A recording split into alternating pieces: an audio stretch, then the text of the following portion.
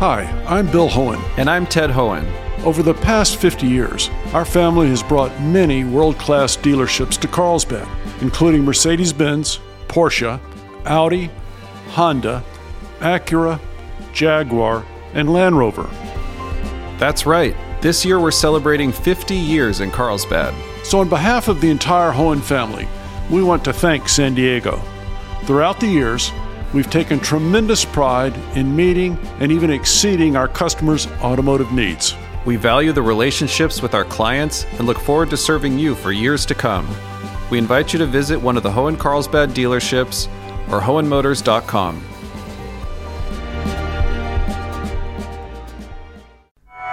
Campaign donations may complicate today's Midway Rising vote at the City Council. There's a lot of questions surrounding this. It's a big project, one of the city's biggest in history. I'm Maureen Cavanaugh with Jade Heinman. This is KPBS Midday Edition.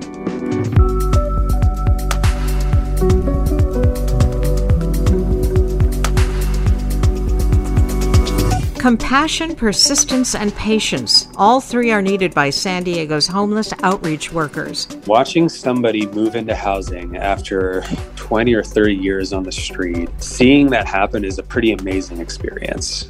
There's often a long wait for kids to get mental health care at schools, and a report on stem cell research in space. That's ahead on Midday Edition.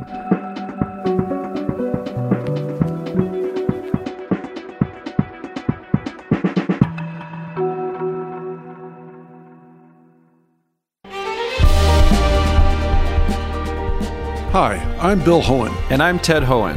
Over the past 50 years, our family has brought many world-class dealerships to Carlsbad, including Mercedes-Benz, Porsche, Audi, Honda, Acura, Jaguar, and Land Rover. That's right. This year we're celebrating 50 years in Carlsbad.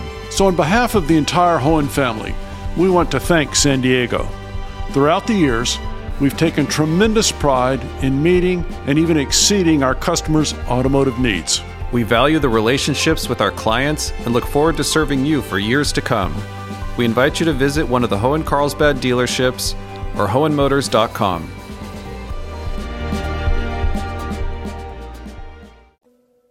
Mayor Todd Gloria's top pick for the sports arena redevelopment will be considered by the full City Council today.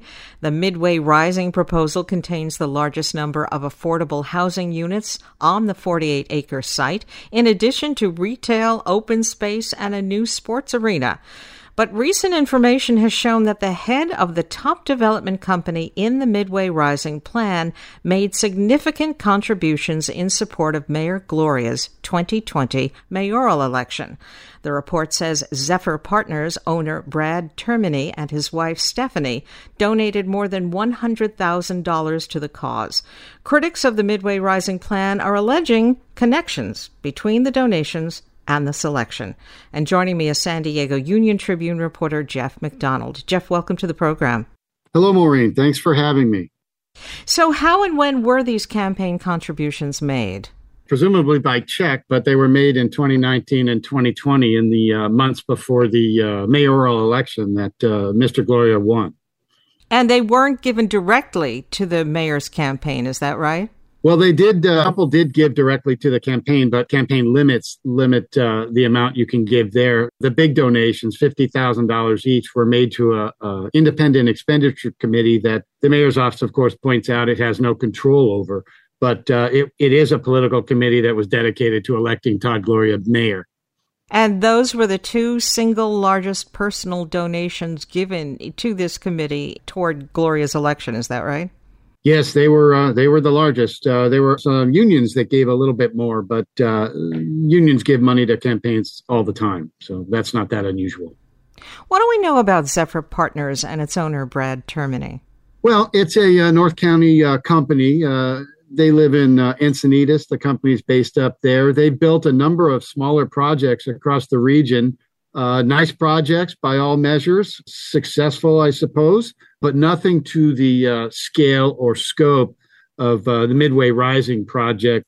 They've, I think, completed just less than 600 housing units by themselves. They also had a history of entitling properties and then selling them to other builders. So a lot of the projects they've been involved with, they haven't actually followed through and constructed.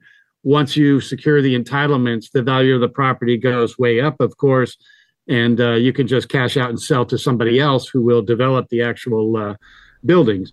So Zephyr has done that a number of times.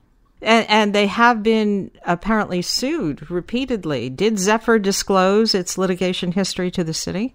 Not apparently, no. Every company gets sued from time to time, so that's not all that unusual. I did think that it was notable that they did not disclose the litigation history. The city's answer was that they were only required to disclose the past 7 years' worth, but it does speak to a company's business practices when they're repeatedly sued for breach of contract or failing to pay vendors or whatnot. So I think any reasonable person would say that's something of a red flag.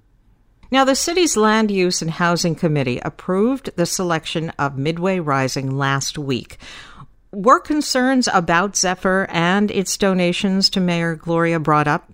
Yes, a number of speakers spoke against the recommendation from staff, which was to, of course, forward the Midway Rising proposal onto the city council, which was approved and will be heard this afternoon at the city council meeting. They did raise concerns not only of the political donations, but the litigation history, the lack of experience, the haste with which this project is moving forward. There's a lot of questions surrounding this. It's a big project, one of the city's biggest in history, almost 50 acres that would be completely remade. Now, in your report, you say concern over this redevelopment process is heightened by the bad real estate deal the city entered into with the Ash Street building. What's the connection? Well, the connection is the city of San Diego. This city has a history of questionable real estate dealings, not just with Ash Street, which, of course, you guys know, the city agreed to pay $132 million in July to settle some lawsuits over this building that cannot be safely occupied. It's the 19-story former Sempra headquarters, 101 Ash. But this city has a long history of, questionable real estate deals. So the trust that the city has with a number of constituents is hugely tested. And that's one of the driving forces behind the calls to slow down this process to make sure the city gets it right this time. Now, as you pointed out, it wasn't just Mayor Gloria, but city staff and now a city council committee that have chosen Midway Rising out of the 3 finalists for the redevelopment. So what is the mayor's office saying about any connection between the selection of Midway Rising and campaign contributions?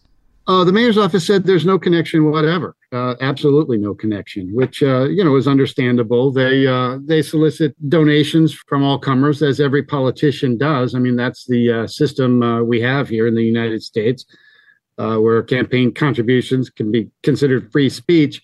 The mayor's position is that the donations he accepts and the donations made to his efforts to be elected have no bearing on his policymaking. So, we all hope that's the case, and there you go. So the full city council is scheduled to vote on this redevelopment today.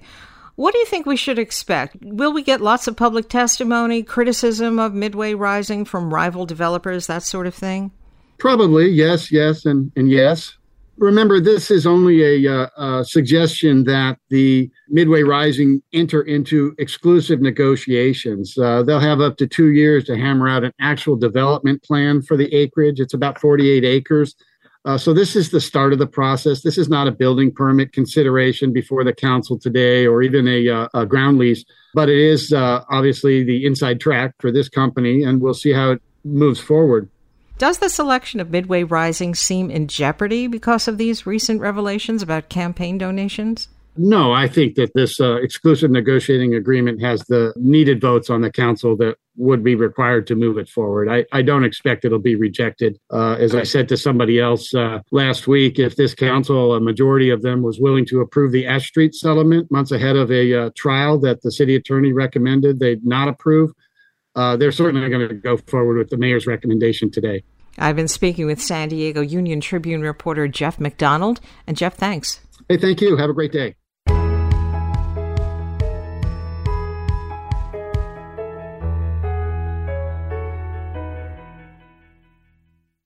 In In an effort to house an increasing number of unsheltered people in San Diego, the city is trying to address the issue on multiple fronts. It's working on everything from plans for more affordable housing to a new conservatorship unit to force severely mentally ill people into care.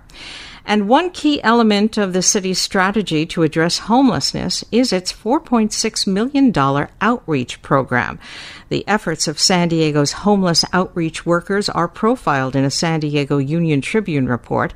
It's a job that takes compassion, persistence, and patience to convince a sometimes reluctant population that there is a better life for them off the streets. Joining me is Nate Dressel, an outreach program manager with People Assisting the Homeless, or PATH. And Nate, welcome. Thank you, Maureen. Happy to be here. What would you say the primary objective of your outreach program is? Is it to count people, to get people off the streets, to establish a relationship with them? Our end goal really is to get people into permanent housing. In order to do that, it really does require establishing a relationship. A lot of folks who are living on the street, they may have been working with providers in the past, they may have lost trust in the system. And we're here to meet people where they're at, develop a relationship with them. And in the end, we're really aiming to get them into a permanent housing placement. And how do you work? In other words, do outreach workers go out alone or in groups? A lot of times we will go out alone. In fact, a lot of our team, they kind of take ownership in a way of a neighborhood. So we'll have somebody in, say, Balboa Park or Ocean Beach or even downtown San Diego working with a specific community of people. And occasionally we do work in pairs. Sometimes it does help to have a couple of people tackling an issue, but generally we do go out alone. Do you carry supplies with you that you can hand out to people? Oh, yeah. Yeah, we carry food. Water is super, super important in the summertime. Hygiene kits. We'll also carry Narcan on us just in case we happen to run into a situation where somebody may be overdosing on heroin or fentanyl. Then many first aid kits, we also will carry those. So it depends on the need, but we are definitely well stocked when we go out. How do you approach the people that you meet? I think upon first meeting, just introducing ourselves and kind of letting them know where we're coming from. It's more of a conversation at first. It's kind of like, hey, how are you? How's it going? How's your day been? My name is so-and-so. I work for PATH. Have you ever heard of us? And just kind of get a conversation going. And then, we're going to come back day after day to the same spots, talk to the same people. They're going to see us doing that work, and they might see us getting their friends into housing, into shelter. Some people that might be reluctant to work with us can kind of see us in action and see us model that. And that's when that kind of trust begins. What kinds of living conditions do you find unsheltered people existing in? The sad part is that often we find seniors and those with severe disabilities living on the street and really no way to care for themselves. And that's our target population, is the people that are most vulnerable. And there's a lot of them out there. And sometimes, they're relying on the rest of the encampment around them just to live. And transitioning from that situation into housing, it takes a lot of work. And we've got to be sure that they're ready, once they move in and they're set up with people that can care for them. But, those are the kind of situations we see when we're on the street. This city has been conducting regular sweeps of homeless encampments, and some of the people who live there are saying that their possessions are often thrown away. Have you run into those situations?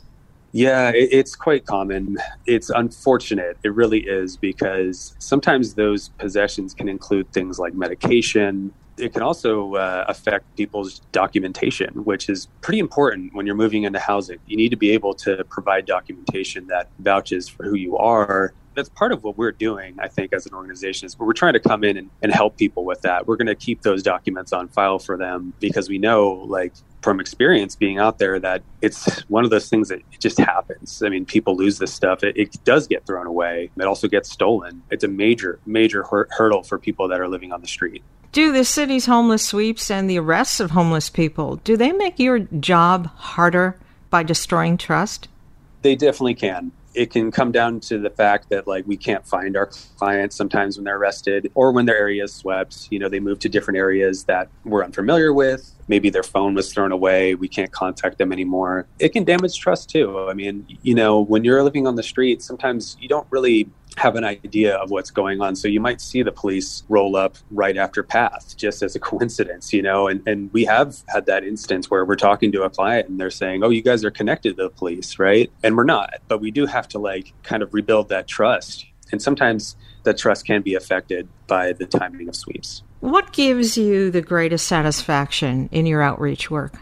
Man, watching somebody move into housing after 20 or 30 years on the street and them expressing the joy of being somewhere that's safe, especially our most vulnerable clients, just seeing that happen is a pretty amazing experience. And, we've worked with some clients that, when we met them first, they told us hey, when I first met you, I didn't think I would ever move in. And in fact, I was just kind of going along with it, but it actually happened. And I mean, that's incredible, and just seeing that happen it definitely propels you forward, because the job can be really tough sometimes, it's not all wins. And I really just try to remind my staff, hey, take pride in what you do. And even the smallest accomplishments make a big difference to people who are living on the street.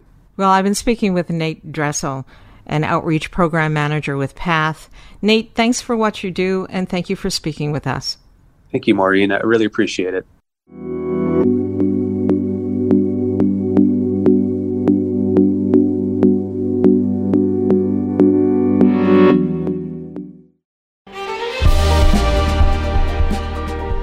Hi, I'm Bill Hohen. And I'm Ted Hohen.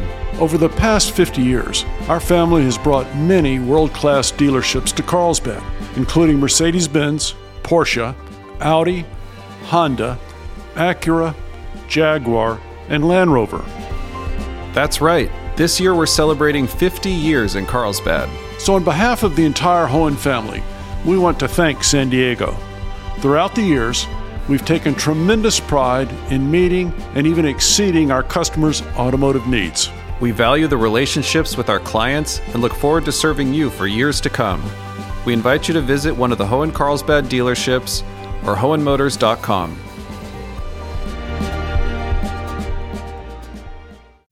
You're listening to KPBS Midday Edition. I'm Jade Hindman with Maureen Cavanaugh.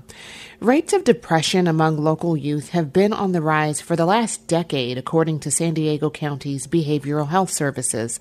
The pandemic has only exacerbated the problem, not only here, but across the state. In California, rates of anxiety and depression among children shot up by 70% between 2016 and 2020. Suicide rates increased by 20% in 2020 alone. And in many places, there just aren't enough mental health professionals to meet the needs of youth. Joining me is Amy Bentliff, who works in this space as a developmental psychologist with a focus on adolescent mental health and well-being with UCSD. Amy, welcome. Thanks so much for having me. As school starts back, we get a better understanding of what students are struggling with. Can you talk about what you're seeing and what's driving these issues? We're seeing students that are grieving. We've had a large number of students who have lost, if not their father or mother, other caregivers and family members. So there's a lot of grief. We also have disconnection, where students are just feeling disconnected from community, even from their schools. There's also a sense of loneliness that's occurred because of the pandemic, but has continued as youth are coming back to school. So these problems are really difficult, especially the disengagement.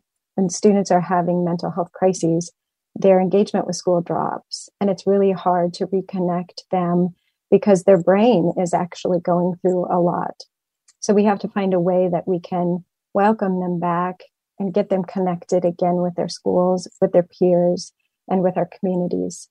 And all of that highlights the need for mental health professionals in schools and the community, but there just aren't enough. You're a former teacher. From where you sit, why do you think that is? One of the reasons has been that this situation of mental health has been documented clearly over the years, and we just haven't listened. So as systems in California, there's been advocacy for years around these issues, but there were always other pressing concerns. I think that the high standards on testing has made a big difference, because if a school district has to make a decision to hire a teacher or to hire a counselor, they're put in a bind because of the mandated testing, and they'll make the choice to hire a teacher because that will help them to reach some of those testing goals. And so I think that schools have been put in a difficult situation because of lack of funding and just because a lack of focus on these issues. What the pandemic has really done is that the anxiety and suicidality has been on the rise across communities. So from an equity perspective, more affluent parents are getting involved in this. And when we think about equity situations, as soon as these problems start to transfer throughout multiple groups, advocacy becomes louder. You know, it's been difficult for schools to meet the needs of students, but what are teachers and counselors dealing with? Teachers and counselors are dealing with a lot of compassion fatigue. We did a 2-year study with teachers in San Diego Unified and around the county. And one of the things that teachers were really forced to do is to find ways to support social emotional needs of students. And they were really on the front lines, both teachers and counselors, of listening to students and their concerns.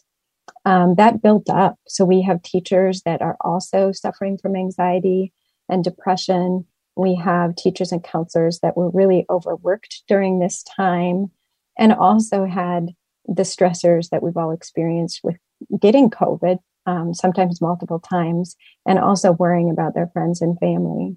Governor Gavin Newsom announced the state is going to invest $4.7 billion for mental health support for youth across the state. And to address some of the issues you've mentioned, where do you see that funding needed most right now? I think that the goal to hire more counselors and to provide support for students who are interested in going into school counseling is one great step. I think some of the community school initiatives are really brilliant. How do we go back to creating these neighborhood centers?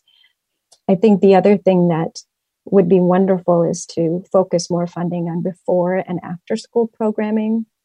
We also need to focus on prevention. So what are the systemic issues that are driving some of these things?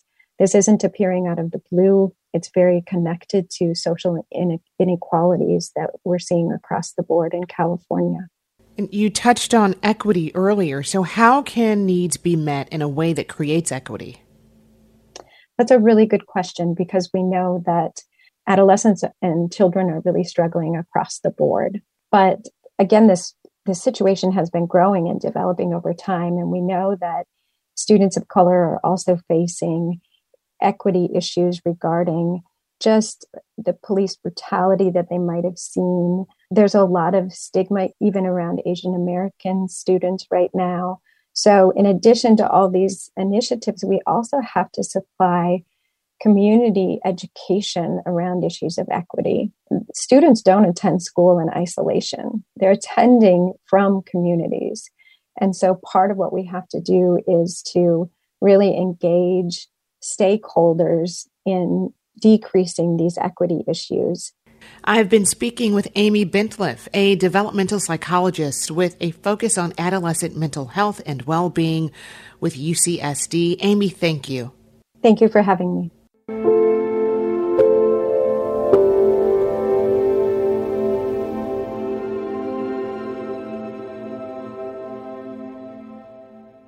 Stem cell research has proven to be a valuable area for scientific advances in understanding and treating many diseases. And last week, UC San Diego announced a $150 million gift for stem cell research, not only here on Earth, but also expanding it above the clouds aboard the International Space Station. Here to tell us more about the scientific possibilities from low Earth orbit is Dr. Katrina Jamieson, director of the UC San Diego Sanford Stem Cell Institute. Dr. Jamieson, welcome. Thank you so much for having me here this afternoon, Jade. What are stem cells and why are they an important area of medical research? So stem cells are the regenerating factories in each one of our tissues in our body. Stem cells are responsible for repair and regeneration of our tissues when they get injured. And so they're really vitally important for maintaining our lifespan, but also our quality of life. And I guess the most important stem cell, saying this as a hematologist, a blood doctor, is the hematopoietic or blood-forming stem cell, which is in our bone marrow and can give rise to all the different cell types in our blood. So that's just an example of a tissue-specific stem cell. Very important. What types of illnesses do stem cells have the most potential to help treat? Well, stem cells have the potential to help treat a broad array of degenerative disorders in the blood, in the liver, and in the brain. For example, Parkinson's disease, ALS, these really debilitating degenerative diseases. If we understand how stem cells work in the brain, neural stem cells, if we understand how they work in the liver, these liver progenitors or daughter cells of stem cells, and how they work in the bone marrow, then we can intercede, predict, and prevent disease development in a broad array of diseases, but including cancer. If you think of the number one cause of death in this country is cardiovascular disease, a lot has been learned about how stem cells work in myocardial tissue, but also how they work in cancer. There are cells called cancer stem cells that really allow a cancer to clone itself. And that's where some of the biggest advances have actually been made in stem cell research, knowing that cancer can hijack stem cell properties to really be able to invade and spread to other parts of the body. So that's been a huge advance, understanding stem cell properties in cancer, which is the number 2 cause of death in this country. Many years ago, there had been some controversy about using stem cells in research. President George W. Bush at one point banned federal funding in that area, though that was later revoked. Can you remind us what that debate was about? Yeah, I think the debate was about human embryonic stem cell research. And actually, interestingly, President Bush at the time approved more cell lines, human embryonic stem cell derived cell lines than had been used in the past, actually. So it expanded opportunities. It just made it clear what the guidelines were for using stem cells that were, no longer going to be useful. They would be discarded from fertility clinics. So I think that debate became less of the debate. The bigger deal was to be able to make therapies by understanding stem cell properties of different tissues. How do we enhance the capacity of different tissues to repair and regenerate themselves? And that has been the biggest challenge over the last 10 years of having stem cell funding in the state. And how do we bring in new partners that are accustomed to developing new technologies with alacrity, very, very quickly to make sure that we stop cancer in its tracks, stop cardiovascular disease and neurodegenerative diseases in their tracks. That's something I'm reminded of, as that sense of urgency being really supremely important, having just come off call for the inpatient hematology service. You've recently announced a new donation that will help bring a laboratory aboard the International Space Station. Why is studying stem cells above the Earth so intriguing? Well, what we realized in looking at the NASA twin study that was published in Science, where Scott and Mark Kelly had different amounts of time in space as astronauts. Scott Kelly was in space for almost a year. His brother Mark had spent far less time in space, also as a NASA astronaut. They're identical twins. Scott Kelly came back with pre-leukemic changes in his blood, activation of this enzyme called telomerase that Elizabeth Blackburn discovered. And that is how we keep the ends of our chromosomes intact. It looked like it was too active, and we see that as an early warning sign for cancer. So then we started thinking, wait a minute, maybe stem cell stress is a big driver of accelerated aging and tissue degeneration that we could study in an abbreviated time frame in space. And we got this $5 million grant from NASA to study stem cell aging in space. And so we've been doing those experiments in space since December 2020. We've actually had 6 stem cell launches into space. And so far what we've seen is what looks like accelerated aging and pre-malignant changes that we think are related to that uniquely stressful environment in space that seems to recapitulate about 10 years of aging in a 1-month time frame on the International Space space station. So that's important because it allows us to understand how stem cell aging occurs, but in an abbreviated time frame. And number two, it allows us to develop what are called countermeasures by NASA, so we can predict and prevent this accelerated aging and pre-cancer development before it becomes a big issue. And can we develop not only diagnostics, but therapeutic strategies to prevent that? And of course, that's going to have a lot of value on Earth, not just in low Earth orbit. All of this sounds so hopeful. I have been speaking with Dr. Katrina Jameson, director of the UC San Diego Sanford Stem Cell Institute. And Dr. Jameson, thank you so much for joining us. Thank you. It's my pleasure.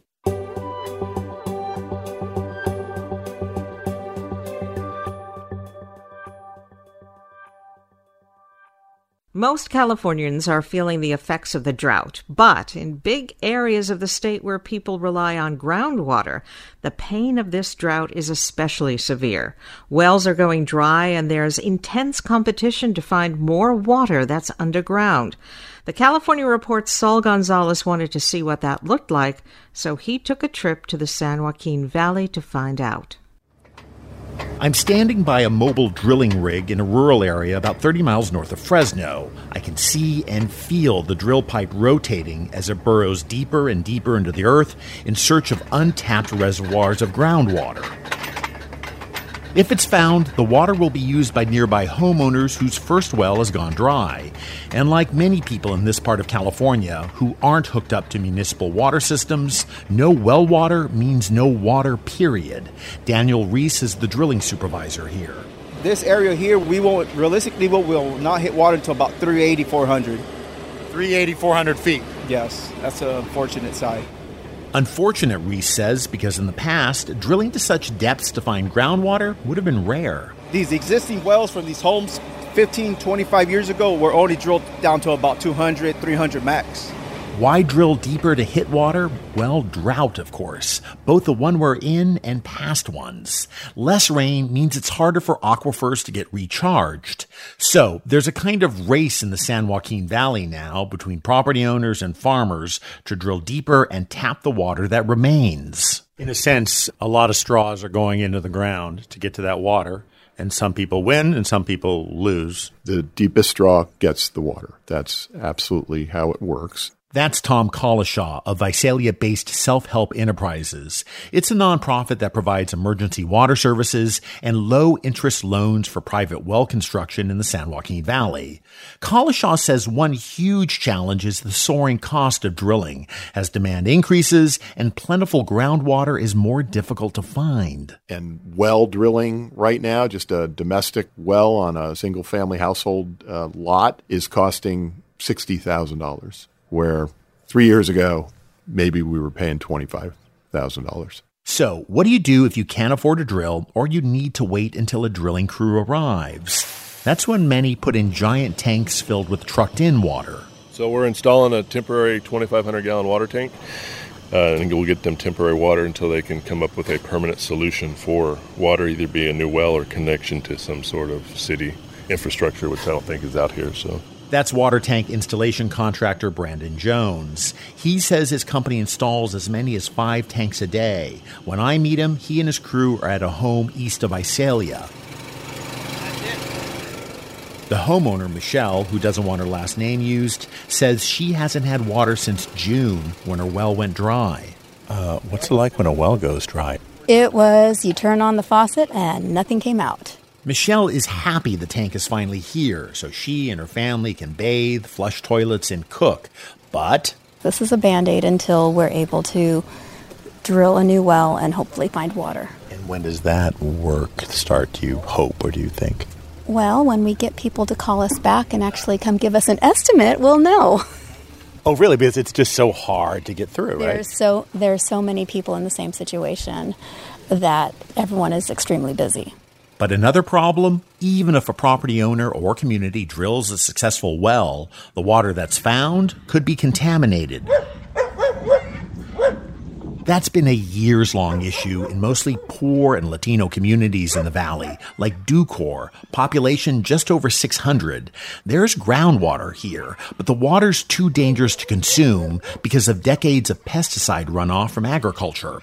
I talk about that with resident Eliseo Aldaco as he waters his yard. It's water that's safe for the plants, but not to drink.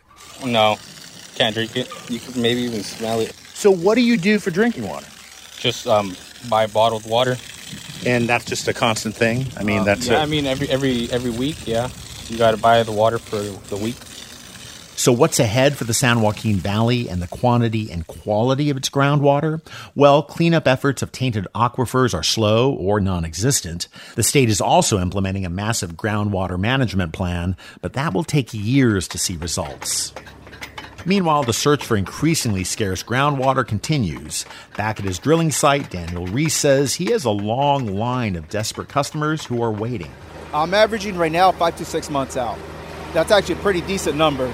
We're pushing it. We're pushing it.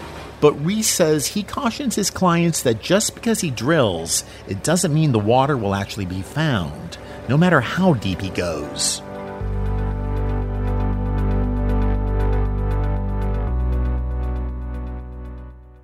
That was Saul Gonzalez for the California Report.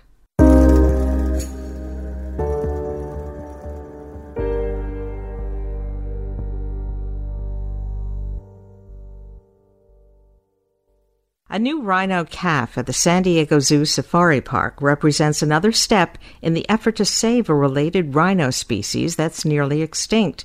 KPBS environment reporter Eric Anderson explains. The baby rhino begins the day leading mom Livia around the closed-off rhino habitat on the eastern side of the park. Yeah, he has a bundle of energy, which is all typical rhino calf behaviors. Wildlife care specialist Johnny Capiro is accustomed to watching the young animals zoom around the enclosure, usually with mom lumbering close behind. He's really playful and confident. I think a lot of that has to do with the fact that mom is so confident and feeling good about her role as a mom. And of course, all that running makes a romp in the mud even better. Capiro says that mud bath cools the animal down, protects it from the sun's harsh rays, and keeps bugs off its hide. The baby weighed more than 100 pounds at birth and is already more than twice that size. And while the calf is cute and attracting attention, researchers are celebrating the birth because it's the first for mom Livia.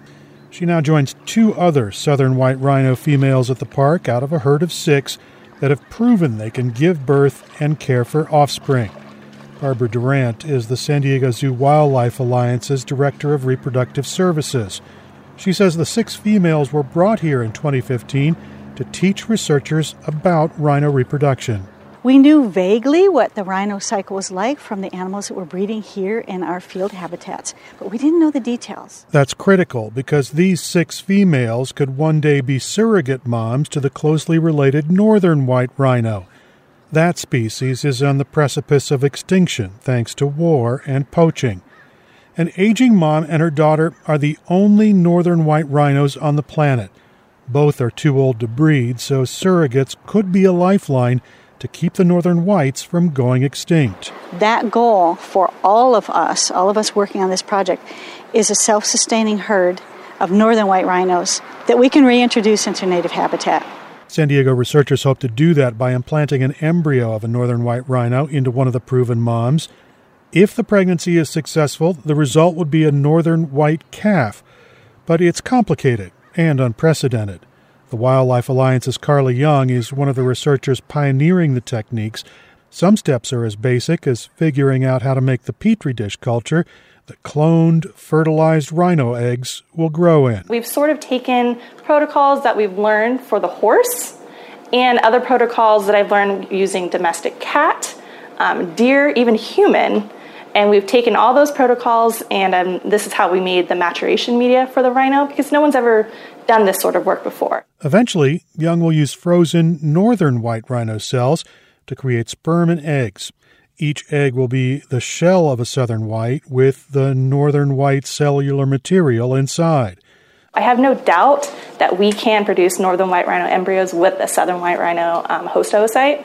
I just hope in the near future we could do an embryo transfer and figure out our technique to do this and actually be able to produce a northern white rhino calf. But challenges remain. Barbara Durant says researchers want proof of concept in the field with southern white rhinos before they tap their limited supply of northern white cells.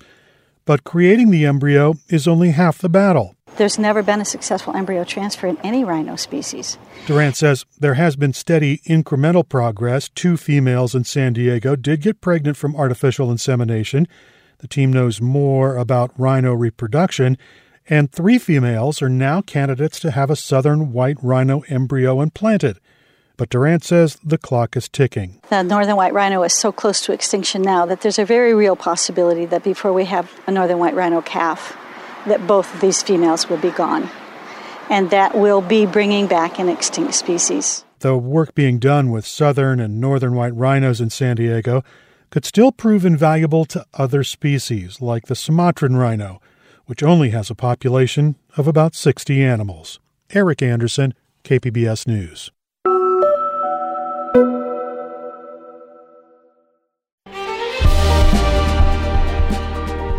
Hi, I'm Bill Hohen. And I'm Ted Hohen. Over the past 50 years, our family has brought many world-class dealerships to Carlsbad, including Mercedes-Benz, Porsche, Audi, Honda, Acura, Jaguar, and Land Rover. That's right. This year we're celebrating 50 years in Carlsbad. So on behalf of the entire Hohen family, we want to thank San Diego. Throughout the years, we've taken tremendous pride in meeting and even exceeding our customers' automotive needs. We value the relationships with our clients and look forward to serving you for years to come. We invite you to visit one of the Hohen Carlsbad dealerships or hohenmotors.com.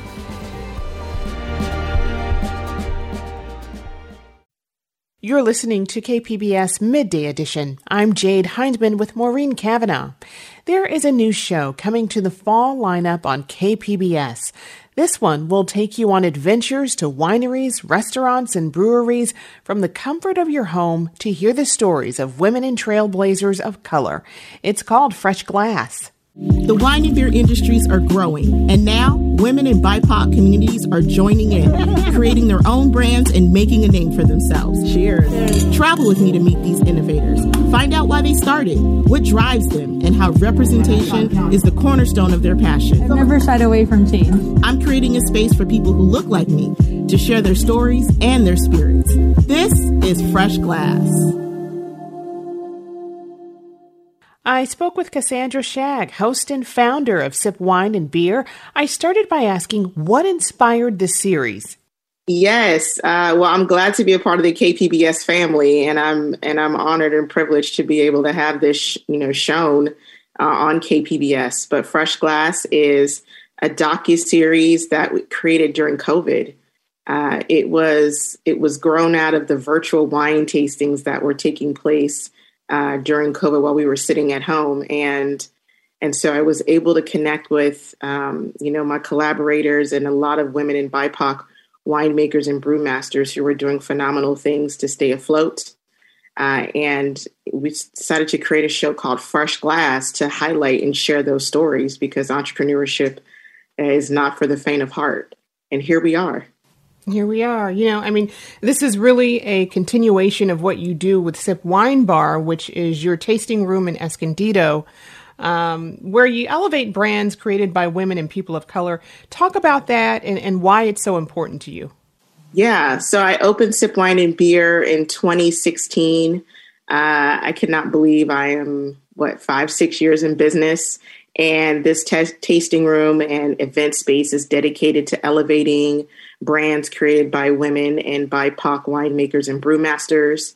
The industry is underrepresented when it comes to winemakers and brewmasters, with 2% being women and less than 1% being people of color. And so with the community support, I've been able to showcase those brands and drive economic impact to these niche brands that are making boutique, phenomenal wine and beer. So what got you interested in wine and how did it become a vehicle to sort of elevate these trailblazers of color? Yeah, I mean, I love drinking wine.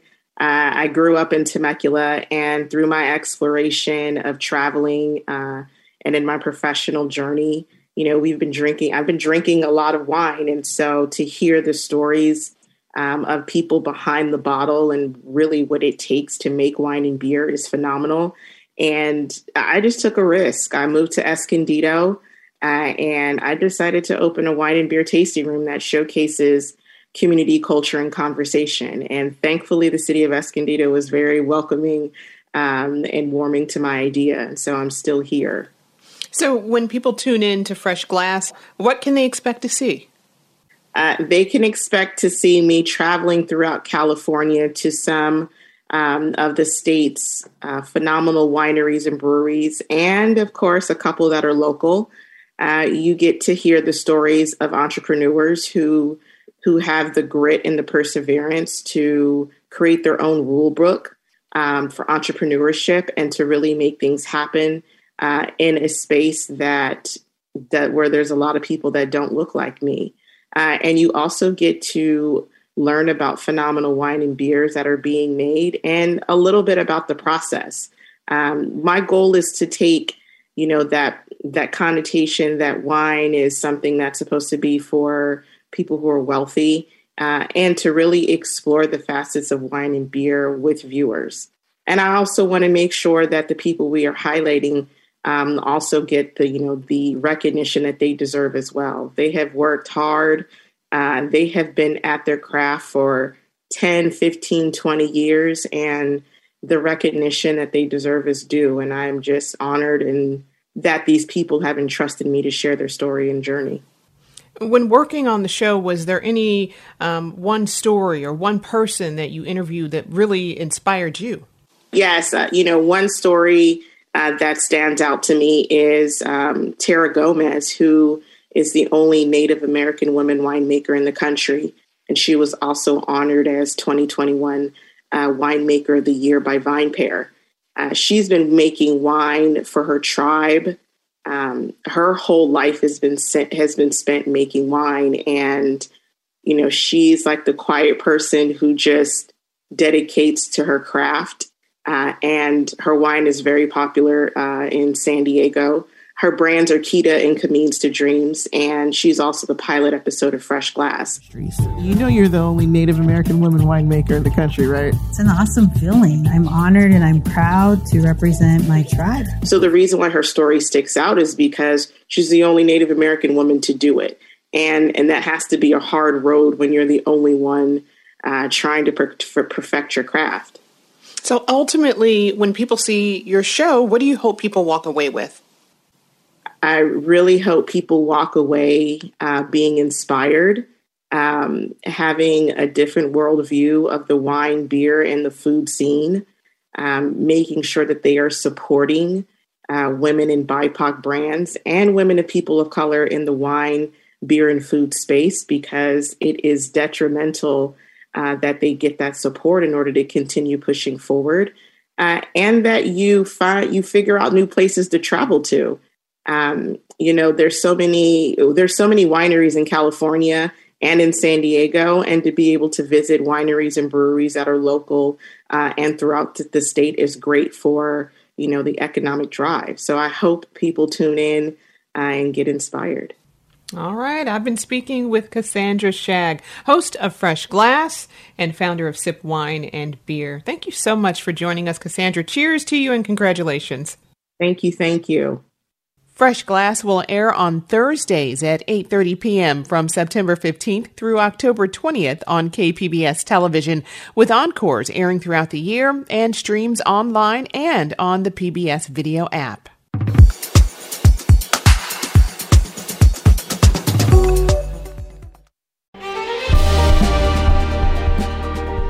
Hi, I'm Bill Hohen. And I'm Ted Hohen. Over the past 50 years, our family has brought many world-class dealerships to Carlsbad, including Mercedes-Benz, Porsche, Audi, Honda, Acura, Jaguar, and Land Rover. That's right. This year we're celebrating 50 years in Carlsbad. So on behalf of the entire Hohen family, we want to thank San Diego. Throughout the years, we've taken tremendous pride in meeting and even exceeding our customers' automotive needs. We value the relationships with our clients and look forward to serving you for years to come. We invite you to visit one of the Hohen Carlsbad dealerships or hohenmotors.com.